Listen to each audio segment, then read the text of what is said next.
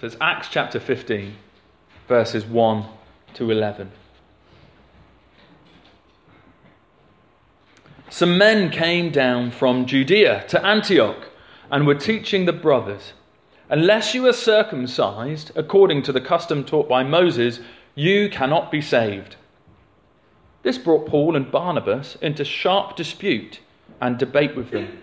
So Paul and Barnabas were appointed, along with some other believers, to go up to Jerusalem to see the apostles and elders about this question. The church sent them on their way, and as they travelled through somewhere and Samaria, they told how the Gentiles had been converted. This news made all the brothers very glad. When they came to Jerusalem, they were welcomed by the church and the apostles and elders, to whom they reported everything God had done through them. Then some of the believers who belonged to the party of the Pharisees stood up and said, "The Gentiles must be circumcised and required to obey the law of Moses." The apostles and elders met to consider this question. After much discussion, Peter got up and addressed them. "Brothers, you know that some time ago God made a choice among you that Gentiles might hear from my lips the message of the gospel and believe. God, who knows the heart, showed that he accepted them by giving the Holy Spirit to them, just as he did to us. He made no distinction between us and them, for he purified their hearts by faith. Now then, why do you try to test God by putting on the necks of the disciples a yoke that neither we nor our fathers have been able to bear? No, we believe it is through the grace of our Lord Jesus that we are saved, just as they are." Now, for those of you who've been here when I've been preaching, you will know that what I've been doing, I usually follow a series, and the series that I've been preaching at the moment is about what it means to be a missional church, or to be God's missional church. And I was going to continue that this morning, and perhaps this does fit in, but I've been praying a lot, and felt that actually that what God had put on my heart was a slightly different message. And so I've taken a break and put that to one side. We will come back to it. I haven't forgotten about it. But I felt that there was something that I needed to share, and that God had put on my heart to share. So that is what I'm going to do this morning. Now, I don't know how well you know me or bits about my life. I used to work for an organisation with the initials CYM. Now, if you're a Christian youth worker, this is one of those sets of initials that has all sorts of different meanings. Because I can't even remember what one of them stands for. What did you train through, Stuart? Centre for Youth Ministry. The Centre for Youth Ministry. And they train up youth workers. So whenever I've said amongst Christian youth workers that I used to work for an organisation called CYM, they assume it's that one. But it's not, because in Ipswich there was an organisation called CYM which stood for Christian Youth Ministries. And basically this organisation was set up in about the mid-1980s.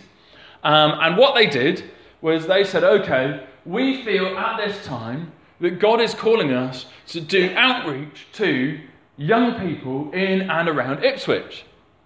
I wasn't there then, but that's what they did. And so they set it up, and they did all sorts of different things. They put on different youth events, and it was at a time when churches tended not to have youth pastors or youth workers working for them. And so this organisation would bring Christian young people together from around the town, and they'd have worship services. They put on a nightclub for young people, which attracted hundreds of young people to it, as one way that they could go, well, how do we gather young people that aren't Christian, they don't know the gospel, and they started to be able to share the gospel through that. And then the local nightclubs realised that attracted a lot of people, so they started putting on underage nights, and so that kind of took away from it. So they changed their tack and they did things differently. They have had workers going into schools and teaching lessons. They now work with children in primary schools, and secondary schools. They're even branching out into students, because I think it's still the newest university to have been set up in the country was in Ipswich a few years ago. And along the way, they've changed what they do, but they've still got the same premise, and that is to transform lives. And so I went and worked for them. The title I had when I first went was called Youth Specialist, because I was going to be working with young people of the teenage variety. That was going to be part of my job. And the other part of my job was I was going to do outdoor education, because what they did in their work with schools, they said to schools, how can we engage with you more? How could we work with you better? What can we do more? And the schools said, the thing we do is when we go on a school trip, when we have a residential where we take children away somewhere, we always need some extra help. And I think what the schools were really saying was, we trust the people that work with you, the volunteers and the staff you've got, and it would be great if you could support us and come away with us. What CYM did was say, well, that would be all right, but what if we set up our own thing? And we invited schools to come to us. And we set up a residential project. So they then worked with schools in setting it up. So this was where I used to work. I don't know how well you can see that. This is basically my office. This is a place called Sizewell Hall. If you've heard of Sizewell Power Station, the joke that used to be made by the staff working at Sizewell Hall was that this was the real power station. Because we had God and the Holy Spirit, and they just had nuclear power up the road. But this way, you can't see there, but just to the side of the building there, this is a lovely big old house. And it was people go there for Christian conferences. Churches go and use it for weekends and have retreats and things. And they said, well, we don't really have many people come during the week. It's always empty, kind of Monday to Friday, and it'd be great to find ways of using it. And so CYM said, well, we'd love to do some residential things, and how do we engage school? How do we teach children about the gospel and show them, not just through a kind of 10-minute assembly or a 1-hour lesson, how do we get to spend time with people and really engage them? And they already ran some residentials here that was kind of a weekend for children or a weekend there for teenagers. And they set up a thing called African Adventure. So I used to have I used to be able to say that I was the chief of an African village on the Suffolk coast. There's not too many people that are able to, I think there's 3 of us that now have been able to say that. And so they built this African village in the grounds of Sizewell Hall. And children would come. Occasionally we'd get people that are actually from Africa, not just English people pretending that we knew what Africa was like. And I had some great experiences where I'd get to show people around, and I'd just open the gate to the village, and people would just start crying because it reminded them of home. And it was wonderful. And so what would happen is children would come and they'd spend a week, and the story that went with the week was, you have been invited by the villagers to come because you're part of an aid agency. And they've had some problems, and they would love to get some help from this aid agency to sort some of those things out. And so that was the general story. And then different tasks and activities would take place during the week. One of the things that took place was what was called a low ropes course. And so if you ever go to a park, you'll see that children climbing on all sorts of things. Children like to climb on stuff, don't they? Well, what we had was basically a bit of a posh climbing thing to play on. And it was only about the height of the floor of one of these chairs. It wasn't very high. If you fell off, you weren't going to hurt yourself very much at all. And what we would say to the children when they came to this, we'd give them some story about how it fitted in with, you've got to cross some river or something. And we had some pictures of some probably more rural bridges in Africa. Obviously, we know that in Africa there are roads and there are bridges, and we don't want to have the full stereotype that everyone living across Africa lives in rural huts as the one shown. Not everybody does, but this was the representation that we had. But what would happen is we'd say, okay, the task that you've got to do is you've got to get, as a team, from one end of the low ropes course to the other. And so inevitably, there would be usually a couple of boys that would go, yeah, we could do that. And they would jump up onto the platform and they would look at the rope in front of them and there'd be another rope hanging down and they'd be like, this is easy. And they'd get hold of the rope and off they'd go and they'd go across and they'd get to the next platform and they'd be waiting to go on to the next platform. It was really exciting. There'd then be usually a couple of girls, not always, but usually there'd be a couple of girls, and they'd kind of hold hands.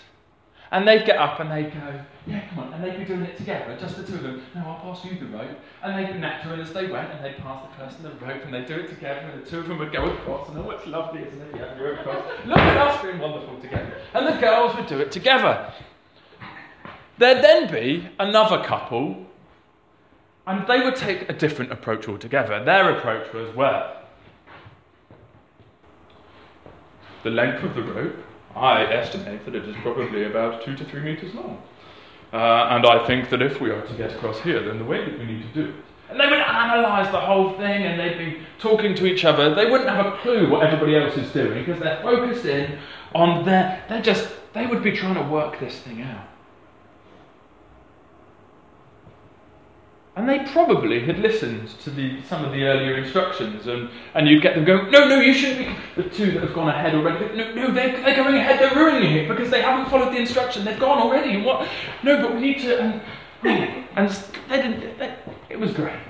And then there'd be a couple more, and they would be over here. And if we managed to get them onto the platform, up here, get up onto the platform, they'd be ever so nervous. And they'd be clinging to the tree on this side, terrified, because they might fall off.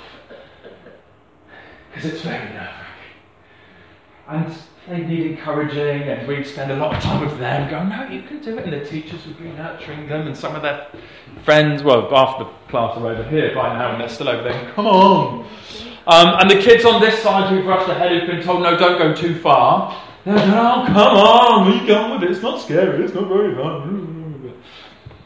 And eventually, they'd all get from the first tree to the second tree across one rope. And that would take a little while. And then they'd move on, and there's another section going on. I won't keep going that way because I'll walk into a wall. So now imagine I'm at the second section. And I would say, well done. You've all done well, you've all got across. Brilliant. However, you're not going to complete the challenge because you haven't listened to my instructions. And the first two were going, what do you mean? Of course we've done it. We've got to the other side and it's really easy. What's the problem? And the two girls that have been chatting to each other are like, what? I didn't really hear the instructions because I was talking to my friend. Sorry. The ones that are nervous, they haven't heard anything because they're just too nervous about it. And they've kind of been panicking, so they couldn't take anything in. And then the two that had been analysing the whole thing are going, I know what it was! Pick me! I know why we didn't do it! You go, okay, would you like to explain to your friends in your class why you think we did it? Because we didn't work as a team! That's right, you didn't work as a team. I asked you to complete this challenge working as a team to get from one side to another. And of course the first couple that are going to go, I don't need to work as a team, I can do it on my own, I don't need a team. The girl, we did work as a team, we worked in a team of two. And the nervous one's going, yeah, you should have worked in a team, yeah, because you didn't help us. And so they'd get a bit better. And the next couple, you'd be encouraging them, and some of them would get a bit better at it. And then they'd get to the section where all they had was one wire to walk across. And nothing to hold on to. No rope in the middle there, nothing going across here. Just a gap with a wire. And they would look at it, and those two that had been really, really just boastful at the start about how easy it was, suddenly went, oh. But there's nothing to... Is there a rope behind it? No, there's nothing to... How do we get across here? Maybe I'll try and balance. I can't do it. How do you do it? It's not possible. It's impossible. No, you can't do it. It's impossible. No, I give up. The friends might have held each other's hands and tried it and they couldn't do it. And there was no way the nervous ones were going to do it. And of course, the two that have analysed it go, I know what we do. We've got to work as a team. You go, yes, we've got to work as a team. And so they would do it. And it would take a little while to work it out, because the two that were reasonably good at it would go across first, and they'd be holding each other, and they'd get to the other side. Because they'd still do it in that order. Then the friends helping each other, they'd do it, and then the ones that ran last would do it, and you're still left the nervous ones at that end.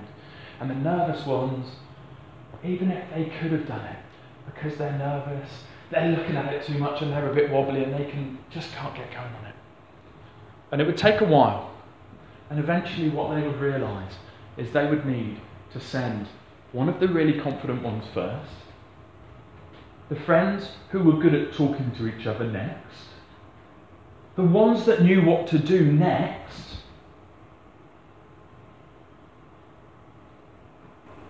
then the ones that were really good at talking again, so they were separated but could talk across, and then the really good ones at the end.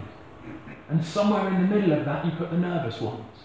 So they weren't left stranded at the back, but you had them dotted through. And the people that were communicating were at either end, and the confident ones could hold on at either end, because they were the ones that could probably just about do it one-handed from there to there. And then at the other end, they've got nothing to hold on there, but they can hold this way. And so they would eventually do it together. But along the way, there'd have been a bit of conflict. There'd have been some nerves. There'd have been some difficult times. I thought it was a lovely picture of the church. Because actually, we're all aiming for the same thing. We all long for the same goal, or goals. I guess one of our goals is that one day we get to meet Jesus in glory. But along the way, we want to worship him, and we'd love to be able to share the gospel and see others come to faith. And we've all got different ideas about how that might happen and how that might be.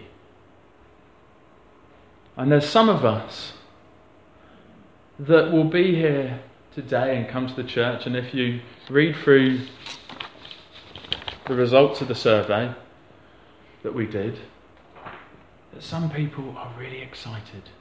It's like, yes, things are changing, it's all new and it's different and it's great, and I love the curtain and the way we do things, and it's just marvellous, and they want to run ahead. They'd love to run ahead. And then there's other people that are at a different place. They're going, I'm not so keen. I find it very difficult. I actually find it really difficult to even comprehend what anybody even likes about it. Like those nervous and hugging the tree couldn't get why there was people running across it in the first place. That was just like, why would you do that? There's some in the middle that like bits, don't like others, are talking to each other.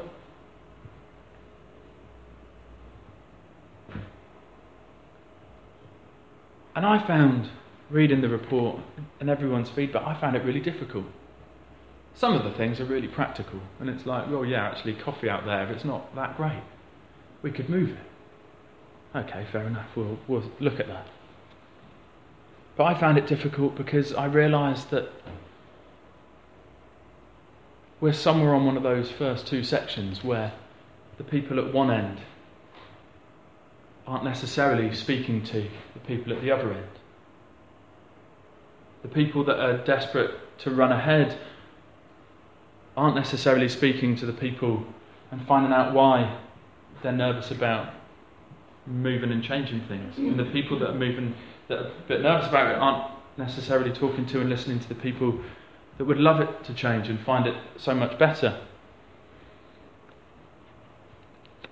And if I'm honest, I don't really mind which way the chairs end up facing, because they're chairs. What I care about is relationships. What I care about is the relationships of people within this church and the relationship between this church and our community. And you see, that passage in Acts, I could have chosen any number of passages. Could have chosen 1 Corinthians 12 and 13 that talks about the body working together for the common good and love for one another. But there was conflict in this passage. Chapter 15, it talks about a conflict. They said, we can't No, you can't do it different. Like all the Gentiles, all those that weren't born Jewish, if they're going to be Christians, they need to be circumcised. Now, I'm glad they came to the conclusion they did, I'll be honest. And they said, we need to look at this. We need to talk with each other. We need to find out what people are thinking and why they're thinking about it. And they discussed it, and they went to their elders and they looked at it and they said, okay, the conclusion we've got to come to is the Gentiles don't need to be circumcised because you get saved just as they are, by grace. If you were to read on, what happens then is there's another conflict. It's kind of like you go, we've sorted this issue out, and Paul and Barnabas, who were on the same side at the beginning of the passage, get to the end of it and they go their separate ways because they've got different views on stuff. And it doesn't mean that the church falls apart and everything is terrible. It means it's a bit sad. They go their separate ways. They make up at a later point. And they go their separate ways again. There has been conflicts about all sorts of issues from the moment the church began. And there probably will be until Jesus' prayer that he prays in the Garden of Gethsemane is answered, where he prayed for unity. Until that happens, when probably we're in glory, there's going to be things that we disagree about. One of the things of being a Baptist is that we do get to disagree on stuff. We're kind of renowned for disagreeing on stuff. I remember hearing Tony Campolo, a well-known American evangelical Christian. I think he's Baptist, actually. He was talking about a particular issue, him and his wife, and they had different views on it. He thought one thing, she thought another. And their comment was, we disagree on it, but it's not something to get a divorce about. And I thought, yeah, I kind of like that. Now, I don't know what's going to end up happening with the chairs. And in a way, that's kind of the smaller issue. Or which door we choose to walk in, or how we view things.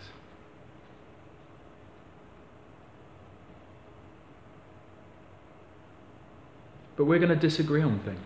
It might be the chairs, it might be how we do communion, it might be the choice of songs that we sing, it might be how long I preach for, it might be the colour of the walls, whether Cornerstone is part of the church or is a separate thing. It might be, should we have a summer fair or not? It could be anything. There's going to be stuff along the way. Some of it will be practical things. Some of it will be spiritual and doctrinal things.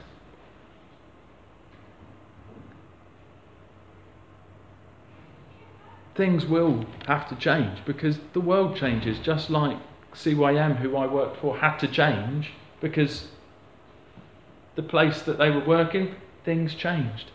The community here has changed. The world out there has changed.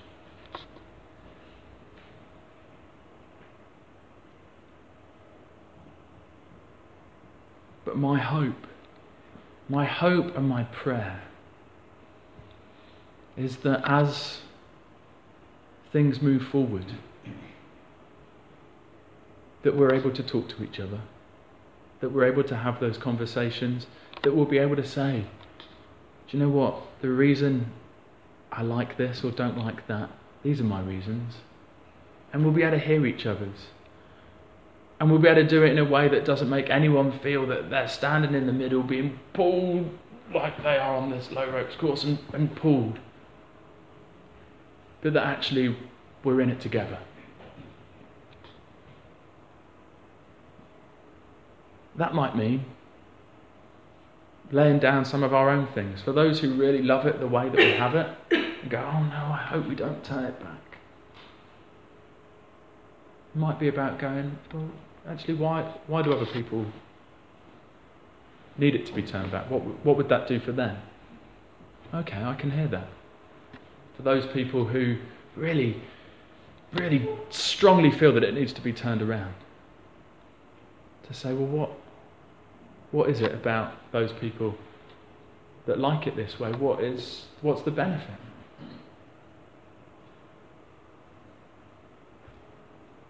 And whatever conclusion we come to about the chairs or about whatever, my hope is that we talk to each other and that we listen to one another, and ultimately that we listen to God.